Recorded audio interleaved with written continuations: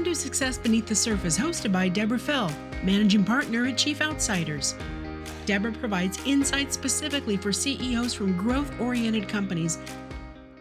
Thank you, Susan. Recently, I had a wonderful conversation with Tori Carter-Canine, who's the amazing and delightful CEO of the American Society of Landscape Architects. And we had a number of different conversations to unpack, but I want to focus on the piece where he really spoke about how to gain alignment in an organization. And he has a lot of stakeholders. He's got his members, he's got his team, he's got the advisory board, and a lot of moving parts in the industry. So he needs to be on top of that, leading that through his team and leading change through his team. For him has meant a lot of conversations and a lot of listening. And in the episode, he really speaks to how he approaches creating change and getting everybody on the same boat. Now, recently, I have, in a very real way, realized a lack of alignment in my life. And that is, I had just a few days after I spoke to Tori, I had to have some hand and wrist surgery. And it's going to be fine, in the days and weeks ahead. Thankfully, I will be healed and be back to whatever normal is. But what occurred to me is that my lack of alignment is very visible.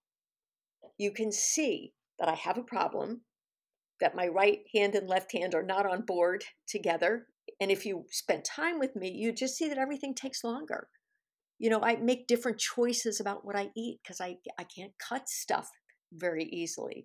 So it sort of influences my decision and affects my ability to really be as effective and efficient in my body as I will be once this hand is fully healed. What occurs to me is the lack of alignment in an organization is rarely so completely visible. Usually it's really unseen. It may be discussed, by the water cooler, as they say. And that lack of alignment, though, shows up in some very real ways, or at least it can. In those lower client net promoter scores, right? Or not getting client referrals, in those lower employee satisfaction scores, in the sales momentum of the business, perhaps on the bottom line.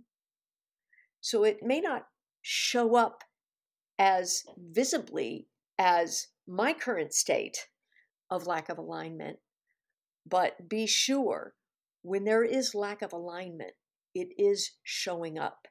And I want to encourage you to listen to Tori's full episode.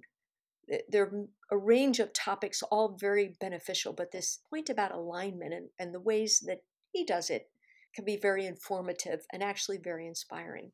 How I sort of stay true to our values or keep my eye on the ball is, I think one of the things that's key for any CEO, and particularly for me, and it's helped me be successful, is kind of keeping the intersection of all of the components of the business and the organization front of mind, and to constantly, it's probably the most exhausting part of the job, right? Is you're constantly rotating through your mind all of the different things that you do as an organization, and the timing and the cadence of it, and paying attention to the organization's kind of the invisibleness thing, like of culture, which is really having a firm understanding of the pace and speed by which an organization and all those stakeholders that you mentioned can absorb and move through change. Ah, yes. Which means that you really have to be in constant communication with all of those stakeholders and getting information and inputs from all of those people